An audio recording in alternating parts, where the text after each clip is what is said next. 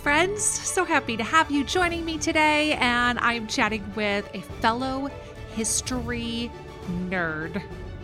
A governor, if you will, Richard Lim, who runs a podcast about the American presidents. And so who better to chat about a gentleman from Tennessee? Maybe you've heard me mention him, Andrew Jackson. Let's dive into this episode.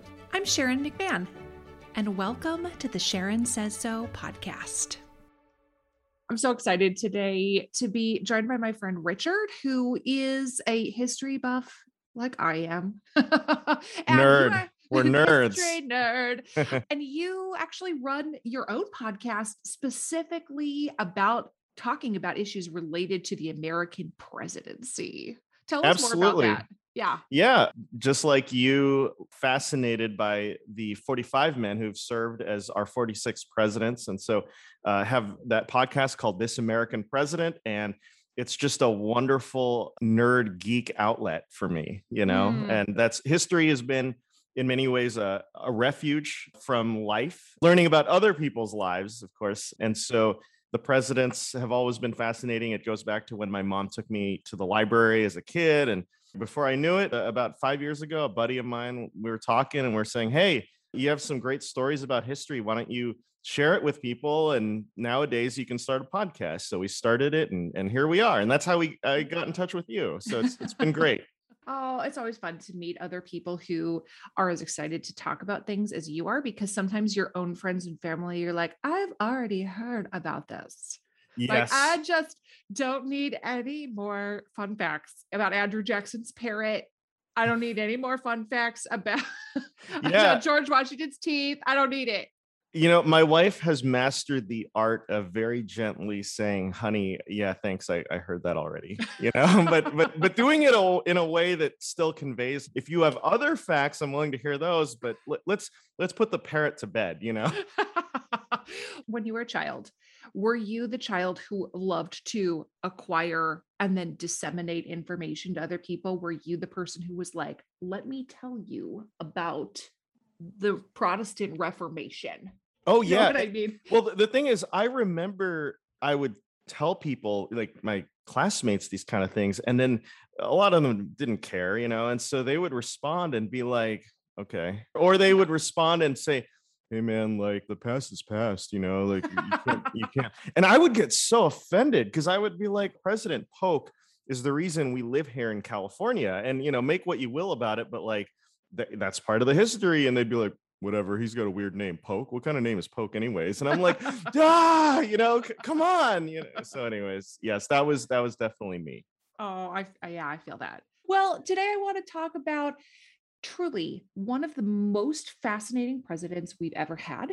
One of the presidents who is undertaught, in my opinion, in schools, who is sort of relegated to maybe a mention or two in our early American history class in 7th grade. And, you know, if you asked a person on the street who are the most influential presidents, of course, they would be able to name Abraham Millard Lincoln, Fillmore. Millard Fillmore, absolutely. Of course. Yes. Teddy Roosevelt, etc. But the person that I think is very undertaught and has a much larger impact than we give him credit for is Andrew Jackson. Dun dun dun. Dun, dun, Not Andrew Johnson, although Andrew Johnson is his own fascinating story. But yes, he is. He is bad in a different way. Andrews. Something about those Andrews. This is Paige, the co-host of Giggly Squad, and I want to tell you about a company that I've been loving, Olive & June. Olive & June gives you everything that you need for a salon-quality manicure in one box. And if you break it down, it really comes out to $2 a manicure, which is absolutely insane. It's also so easy to get salon-worthy nails at home with Olive & June. The difference between how your nails used to look when you did them yourself and now with the Mani system is a complete game changer. The best thing about Olive & June, too, is it's a quick dry. Dries in about 1 minute, lasts for 5 days, and full coverage in up to 1 to 2 coats. Visit oliveandjune.com/perfectmani20 for 20% off your first system. That's oliveandjune.com/perfectmani20 for 20% off your first system. Hey there, it's Michelle Norris. I'm host of a podcast called Your Mama's Kitchen. When I travel, I'm usually looking for a way to find a taste of home when I'm not at home. And one of the things I love to do when I am at home is entertain. And Airbnb allows me to do that. When I was in California recently, I rented a house that had a great kitchen. And when we were sitting around the table, we're all thinking, we're in someone else's house. Someone could be in all of our homes as well. If you have a home, but you're not always at home, you have an Airbnb. Your home might be worth more than you think. Find out how much at airbnb.com/host. Normally, being a little extra can be a bit much.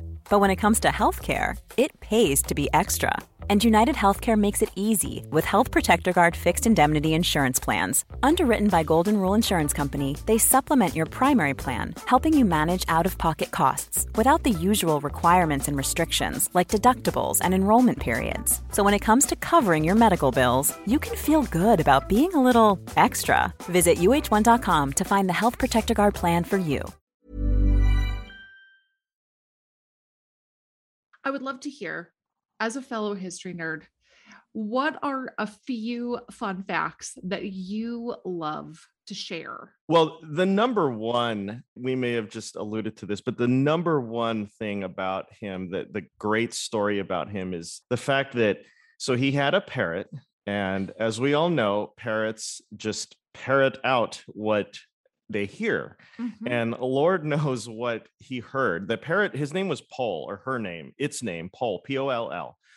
And who knows what he heard from old Andrew Jackson. And Jackson owned him when he was like in the last years of his life. So, you know, crotchety old Andrew Jackson. And apparently at Jackson's funeral, I'll just read to you what someone wrote. There was a pastor who was at the funeral, and this is what he wrote about the parrot. He said, "Before the sermon, and while the crowd was gathering, a wicked parrot that was a household pet got excited and commenced swearing so loud and long as to disturb the people and had to be carried from the house." And I love the phrase, a wicked parrot. It's a very Victorian phrase. Yes. But basically, it was like this parrot was demon possessed and just started screaming, you know, all sorts of things. I mean, imagine being at this funeral. You're going to a funeral for this, you know, president. I would assume that they would have some level of dignity at these kind of things. Yeah. And there's this, you know, like, you know, just throwing out F words. Yeah, exactly. Yeah. And I think the thing is, Jackson was such a volcano of a human being. He's famous for the duels. He's famous for his temper.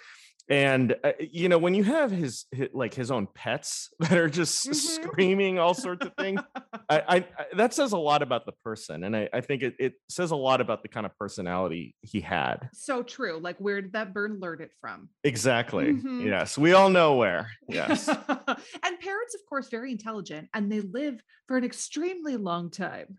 Okay. So who knows? I didn't know. I don't know a thing about parrots. So I assume if they can regurgitate what humans say, they have to be pretty intelligent. Yes. Yeah. Parrots can learn to count. They can learn to recognize letters. Parrots are among some of the more intelligent animals, and they can live in captivity for up to 50 years. Wow. When you get a parrot, first of all, do not impulse buy a parrot. Good to know.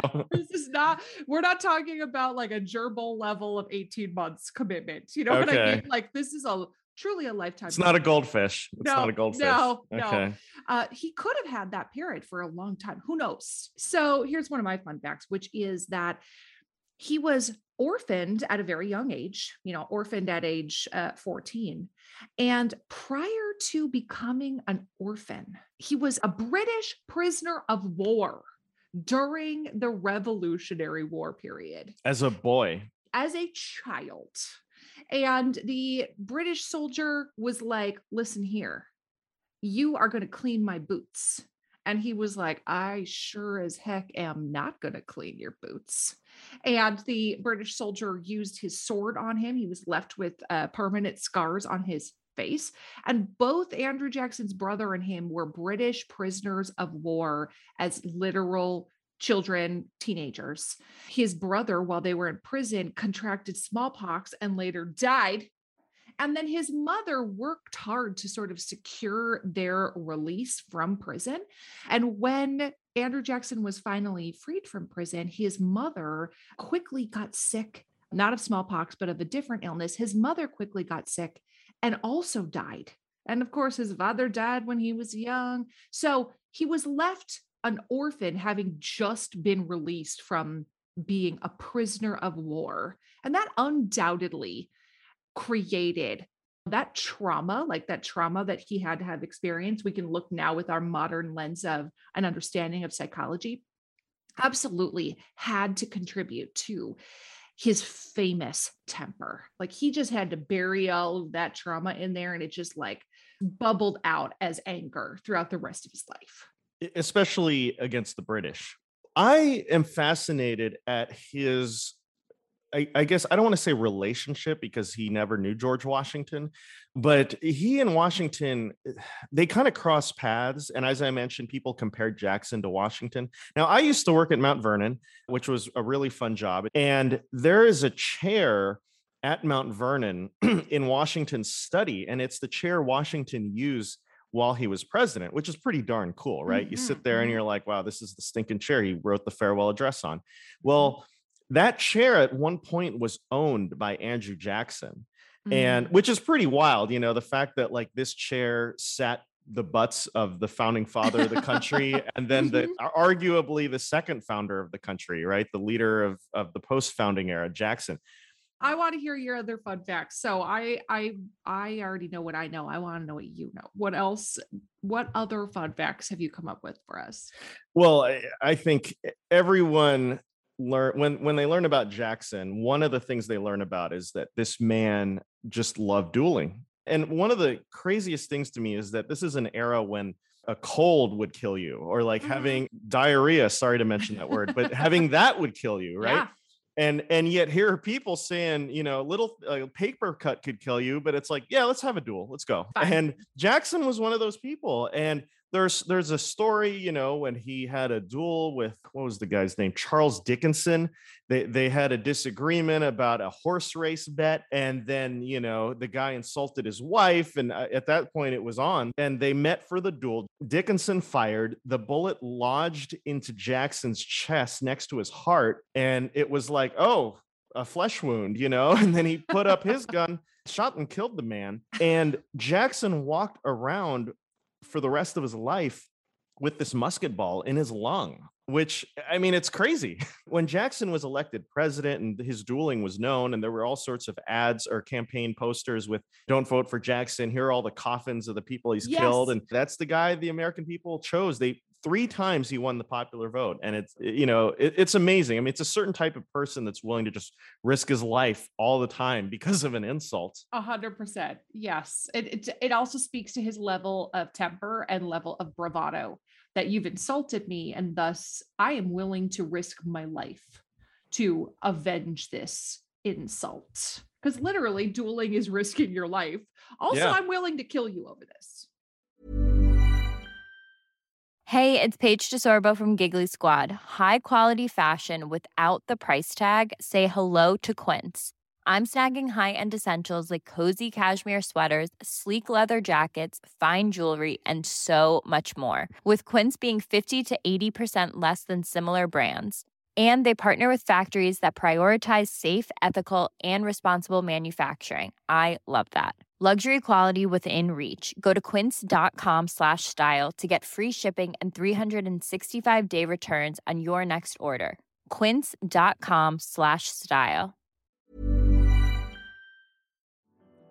We've all had those embarrassing moments where maybe you've taken your shoes off and you realize like, oh no, that is not a good smell. Fortunately, Lume Whole Body Deodorant is making it so none of us ever have to worry about that again.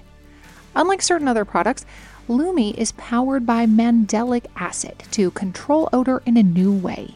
It delivers outrageous 72-hour odor control everywhere one might like to use it.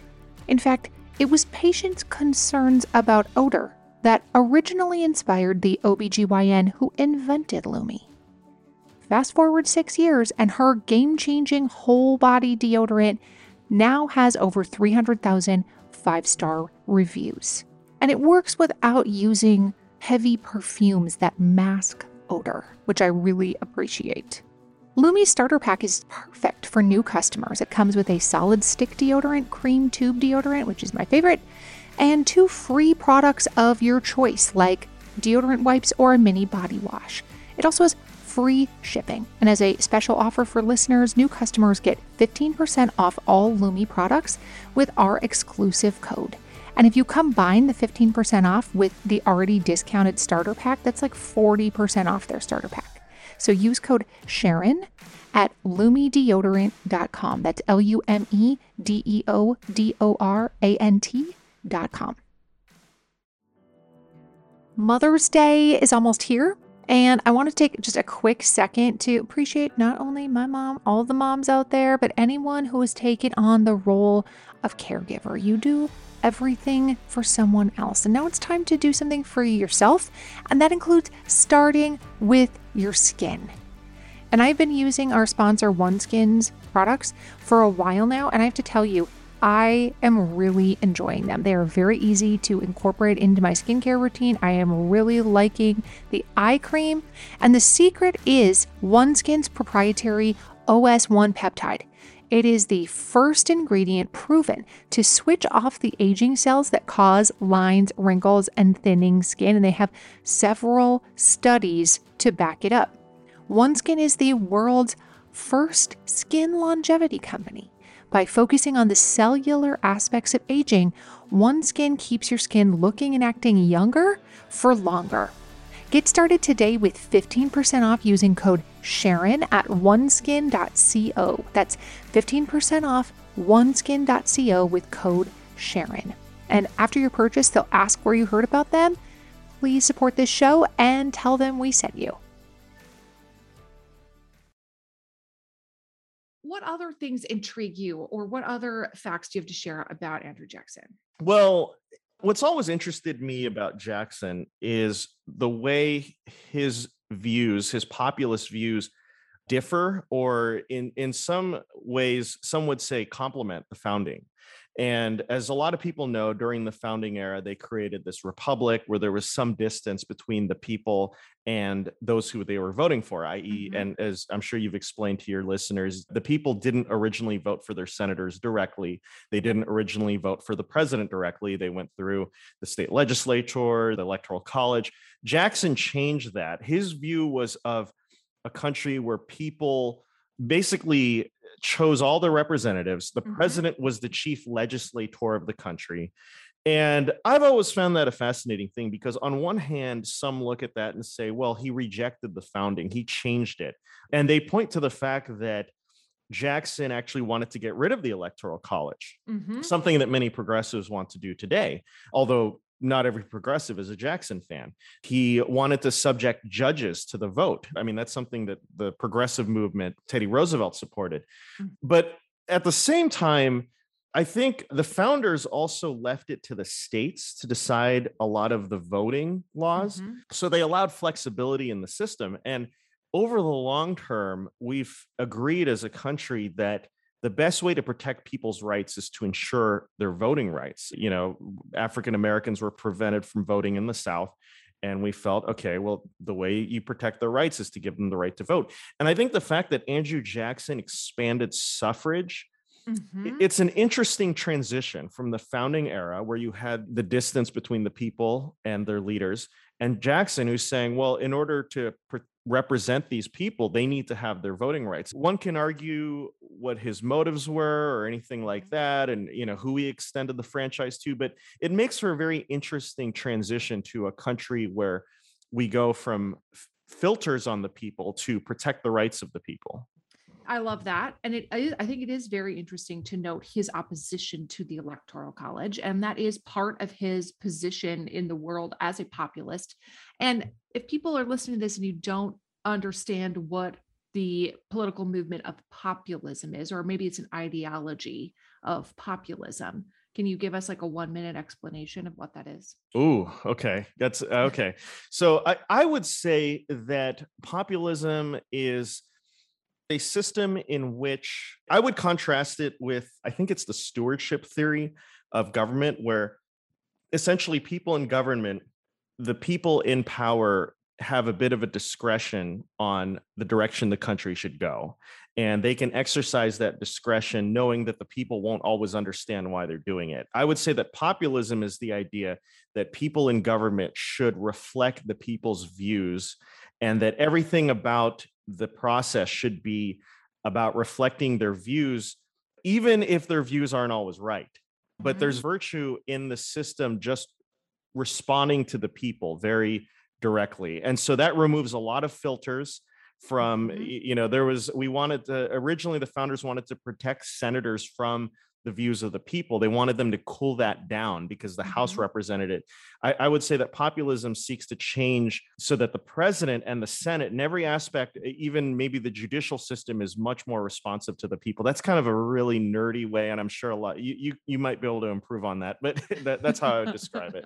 Populism is an ideology that the people know best.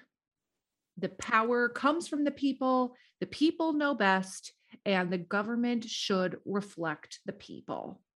And so that all sounds great. You're like, yeah, it is. It's a government of the people, by the people, and for the people. And they should reflect the will of the constituents. They should reflect the will of what we elected them for. Except some people are white supremacists.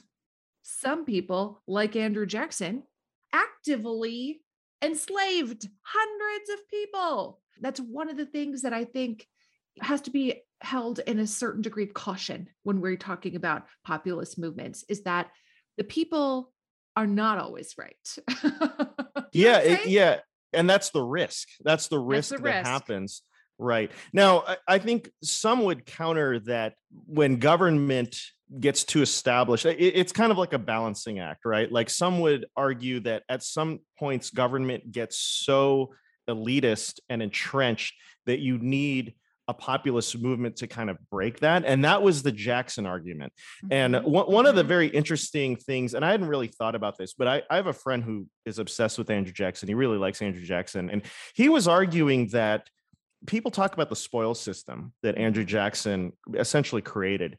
And on one hand, we look at it and we think, okay, patronage, corruption, yada, yada. But on the other hand, he was looking at it as, well, there is this corrupt system called the bank. The guy that runs the bank pays off congressmen left and right. And people in the bureaucracy are corrupt politicians. And by me putting my supporters in here, I'm countering that, right? And I thought that was very interesting. I mean, I'm not saying I was totally sold on it, because you can have corruption through political appointees and you can have corruption through government bureaucrats. But it was an interesting way of saying, well, actually, he was actually trying to counter corruption. I have a couple of other more fun facts that I thought people listening might enjoy hearing. And one of the things about him is that he was a land speculator. He's like a real estate investor as a younger man. And he actually was very instrumental in founding a number of cities in Tennessee. He eventually moved to this like tiny little frontier town that was like, nobody had ever heard of it, called Nashville. Yes, good old Nashville. And, really the home of Elvis. That's right. He really was instrumental in the development of the state of Tennessee. And when he first moved to this tiny frontier town called Nashville, he was staying in a boarding house. And, that was where men of his generation stayed if you didn't have a place of your own. And the daughter of the owner of the boarding house caught his eye. He thought, well, that might be the woman for me. They began seeing one another and eventually got married. And there was a small problem with him and his new wife. Rachel. A little hiccup. A little hiccup. And that hiccup came back around to haunt him multiple times throughout his career. This is before people could look up court records online, right? That's right. Even when we're on a budget, we still deserve nice things. Quince is a place to scoop up stunning high-end goods for 50 to 80% less than similar brands. They have buttery soft cashmere sweaters starting at $50, luxurious Italian leather bags, and so much more. Plus, Quince only works with factories that use safe, ethical, and responsible manufacturing. Get the high-end goods you'll love without the high price tag with Quince.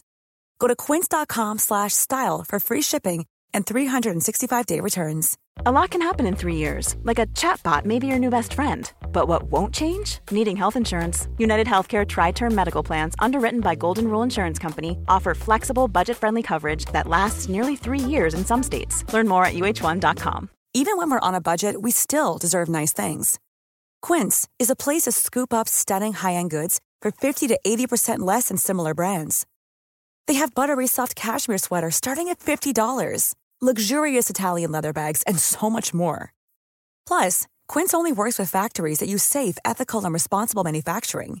Get the high-end goods you'll love without the high price tag with Quince. Go to quince.com/style for free shipping and 365-day returns. Mom deserves better than a drugstore card. This Mother's Day, surprise her with a truly special personalized card from Moonpig. Add your favorite photos, a heartfelt message, and we'll even mail it for you the same day, all for just $5. From mom to grandma, we have something to celebrate every mom in your life. Every mom deserves a Moonpig card. Get 50% off your first card at moonpig.com. Moonpig.com. The problem was that his wife, Rachel, was married to somebody else. He was married to an already married woman. And this is something that he would take great offense to later in his life. If anybody ever brought it up, and they did. He killed people. He killed people for it. Yes. They did bring it up where they were like, well, you're a bigamist. And, you're married to an already married woman. You're an adulterer. Like they absolutely pressed on that sore spot in an effort to enrage him. And it worked. And of course, most historians think that Rachel, his wife, really didn't know that she was still married. She was unhappily married to an abusive man. And again, at the time, women didn't have any power to seek a divorce on their own. It was up to the man to initiate that and to go through the process. And so most historians think she legitimately didn't know that she was still married, and that her ex-husband told her that they were divorced when in fact they were not. And when it came out that they actually were not divorced, the Jacksons had to have like a kind of a hush hush secret second wedding to get married legitimately for the second time. Yeah. It's such a fascinating story because it first shows how back then things were just a lot. I mean, the fact that she was in an abusive relationship, I'm sure she was just like, I couldn't wait till it was over. And I just need that darn paperwork to go through and et cetera. And being in a relationship that horrible, I'm sure she couldn't, it's understandable. She wanted it to end, or at least she wanted to believe that it was over legally. But yeah, and it's really unfortunate in some ways because Jackson, he really did love her. When she died, he was devastated. She died just before he became president, and he blamed his opponents because they had attacked him and attacked her and blamed them for causing her health to decline. Whether or not that's true, who knows? But it kind of just adds to the insanity of his life, though. I mean, I don't get the sense that he grew up saying, I'm going to be a bigamist one day. And who knows, he very much probably wanted to believe that her first marriage was over, but it just kind of adds to the like, oh, and guess what? He married a woman who was still married, Yes. So. Just again, you think about it today, you're like, what? Where he was walking up the steps of the Capitol one day and a man decided that he wanted to assassinate him. And many presidents have either had assassination attempts on their life or have been assassinated. And the man that was going to assassinate him met him on the steps of the Capitol, had 2 revolvers. The first one misfired. And Jackson realized what was happening, that this man is trying to attack me. And this is old Jackson too. Oh, this is yeah. President Jackson. That's right. This is not a 25-year-old Jackson. This is like, I'm an old man now. My wife has passed on. Bullets are, chinkling in his. That's right. In his chest. Lungs. Yeah. Yes. Yeah. And he takes out his accounts differ if it was a cane or an umbrella. and began beating the man on the steps of the Capitol. The man tries to fire with his other gun. That gun also misfires. Meanwhile, here is Andrew Jackson, literally as an old man, beating a would-be assassin on the steps of the Capitol. Eventually they had to get separated. Like, you can't. They had to save the assassin at that point. That's exactly right. From Jackson. That's exactly right. They had to pull Jackson off of the would-be assassin. I read one interesting article where people had calculated the mathematical likelihood that both of those guns would misfire. And it's like an infinitesimally small chance that both guns would misfire at that moment. That's crazy. And that, of course, Andrew Jackson would continue to live. Also, to speak to your point that Rachel died before he took office, she did not want to live in the White House. And so she said she would rather be a doorkeeper in the house of God than to live in that palace in Washington. Essentially saying, I would rather be dead than live in that White House. And then she was. Yeah, dead. Sadly, yes. The irony. Yes. Yes. But we also don't have any modern frame of reference for spouseless presidents. And the idea that we actually had a number of presidents with no spouses living in the White House, that is not something anyone today can really remember, conceive of. It would be very unusual and unique and would be a topic of conversation if we ever had a president elected, male or female, who did not have a spouse to move into the White House with them. Again, at the time, the culture being that it was a woman's job to host the parties and plan the parties and receive the formal guests and all of those kinds of things, that put presidents who did not have a spouse, usually because of death, put them in a unique position of having to find an alternate woman to do those things. They certainly couldn't do it themselves. They're busy, they're a man, blah, blah, blah. But then having to find somebody else to assist them in those hosting duties in the White House. Yeah, I've always found that so fascinating because oftentimes, they would end up choosing like their niece or their daughter or who was it? I forgot if it was like Chester Arthur's like sister, and if you look up the list of first ladies, it's like, technically she was the acting first lady at the time. And so, you kind of look at it and it was a responsibility, when you're dealing with back then where all the etiquette of the social life back then. And so I think that one would have to be very careful and they'd have to find somebody in their family that they could trust, but also had the willingness to put herself out there and be judged by DC society, be judged by the country. Absolutely. I would be remiss if I didn't mention two things about Jackson that I think are worth mentioning. The first is that the Battle of New Orleans, which is an incredible battle where he was really just outnumbered, and ragtag group of, pirates, privateers. And that victory, which people learn happened after the Treaty of the War of 1812 ended. But that kind of masks the fact that, New Orleans was the gateway to the Mississippi, which was the gateway to the Louisiana Purchase. And that piece of land, the British and the Spanish and the French all, were eyeing or owned at some point.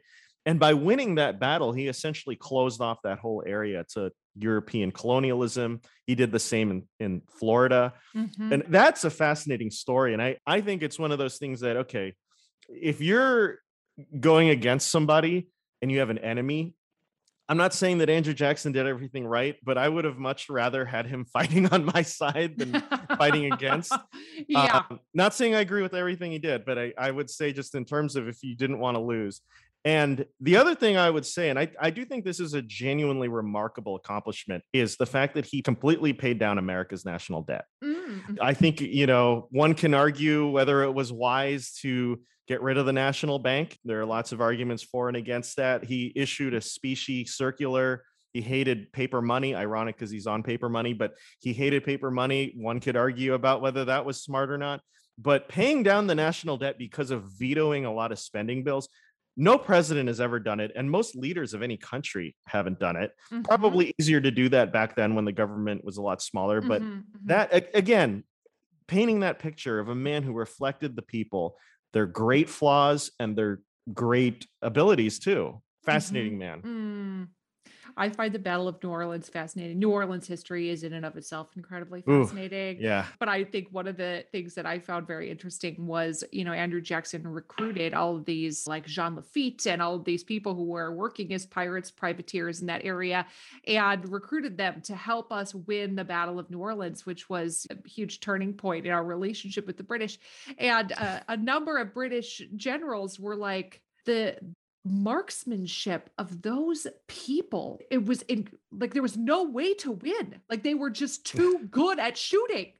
Yeah, that's amazing. I mean, America, right? I mean, Right. that's They were kind of too good at it. Like these are people who have been living in, swampy bayous on, little tiny kind of islands, who have had to defend themselves, hunt. So they were used to the terrain, etc. And here are these like highly decorated, highly trained British naval officers who were like, I did not see that coming.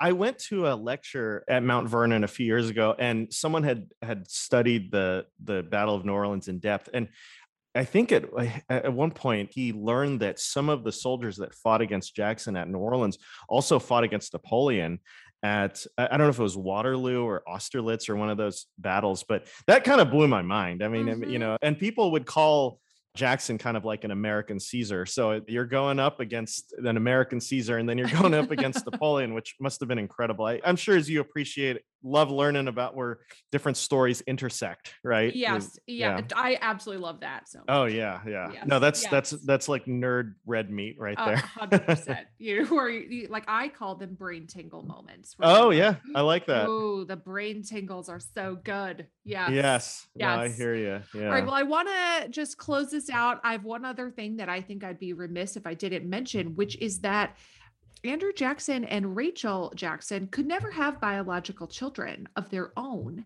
but they did adopt one of the twin sons of Rachel's brother and named him Andrew Jackson Jr.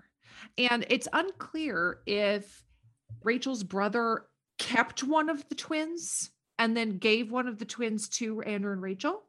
Obviously, the mother of the children was involved. Sure. Or they kept one and gave one to them, or if something happened to the other one and they were unable to care for them. We don't have good records on what kind of relationship he had to his, if there was a twin sibling, which, if they were raised as a cousin, etc.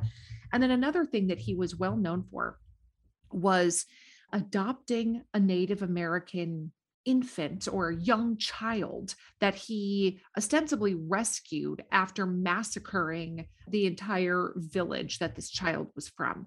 He saw this baby. Sounds very Jackson. Yeah, very yes, Jackson thing to do, yes. right? Unclear about exactly how old this baby's name was. Lincoya, approximately a year-ish. Let's just go with that. Writes a letter to Rachel before coming home. She was living in Tennessee, writes a letter to her and is like, I have found a baby, a child that I will be bringing home as a pet. That is what he said. I will be bringing it home as a pet. And it's also unclear of what he meant by the word pet. Does he mean it like a dog or a cat? Or does he mean like a friend? Because that word can also mean like, oh, be quiet, my pet. Like right, you can right. have that kind of like an affectionate term. Yes, an affectionate friend. We could bring it home as a friend for our other child that we've adopted. But Lincoya did not live a long life. He died of smallpox, or he died of an illness as a very young adult. There's not a lot of evidence that shows that Jackson treated him like a son. But nevertheless, that speaks again to that very, very unique mindset of a man who is willing to wipe out a native village for what he viewed as the betterment of the United States. And then after killing his mother, to adopt the baby.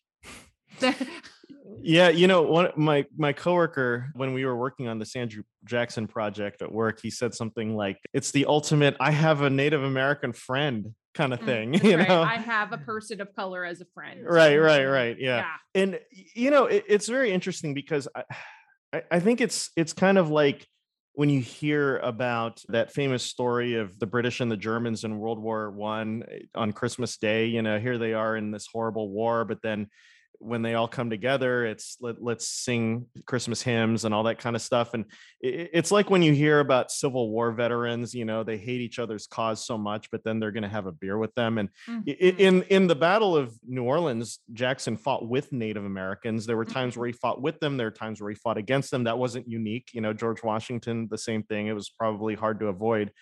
And I think it was one of those things where in abstraction, groups take on a certain different meaning versus like, oh, here's an individual in front of me and I'm going to treat them differently. And so it kind of speaks to a very different way people viewed groups and people at the time.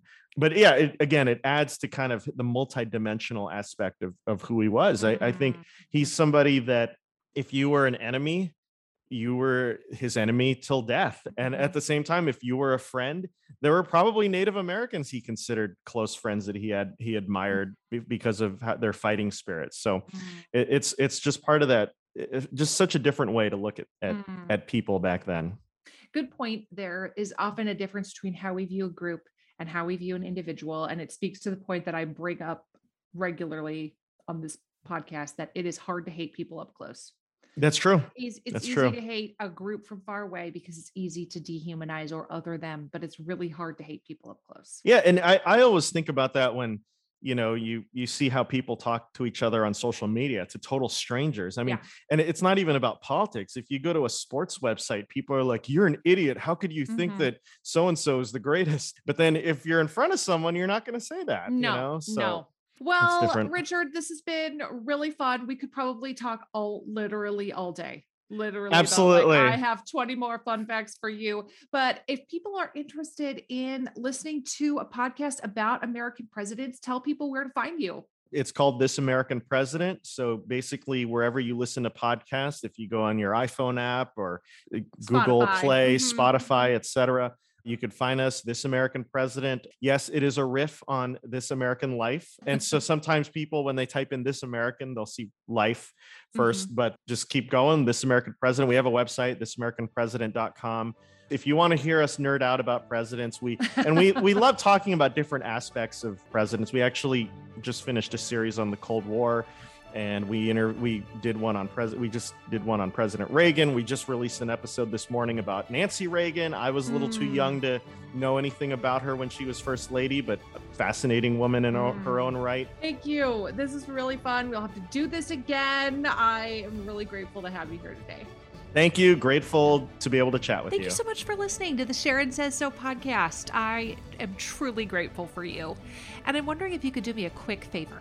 Would you be willing to follow or subscribe to this podcast, or maybe leave me a rating or a review? Or if you're feeling extra generous, would you share this episode on your Instagram stories or with a friend? All of those things help podcasters out so much. This podcast was written and researched by Sharon McMahon and Heather Jackson. It was produced by Heather Jackson, edited and mixed by our audio producer, Jenny Snyder, and hosted by me, Sharon McMahon. I'll see you next time.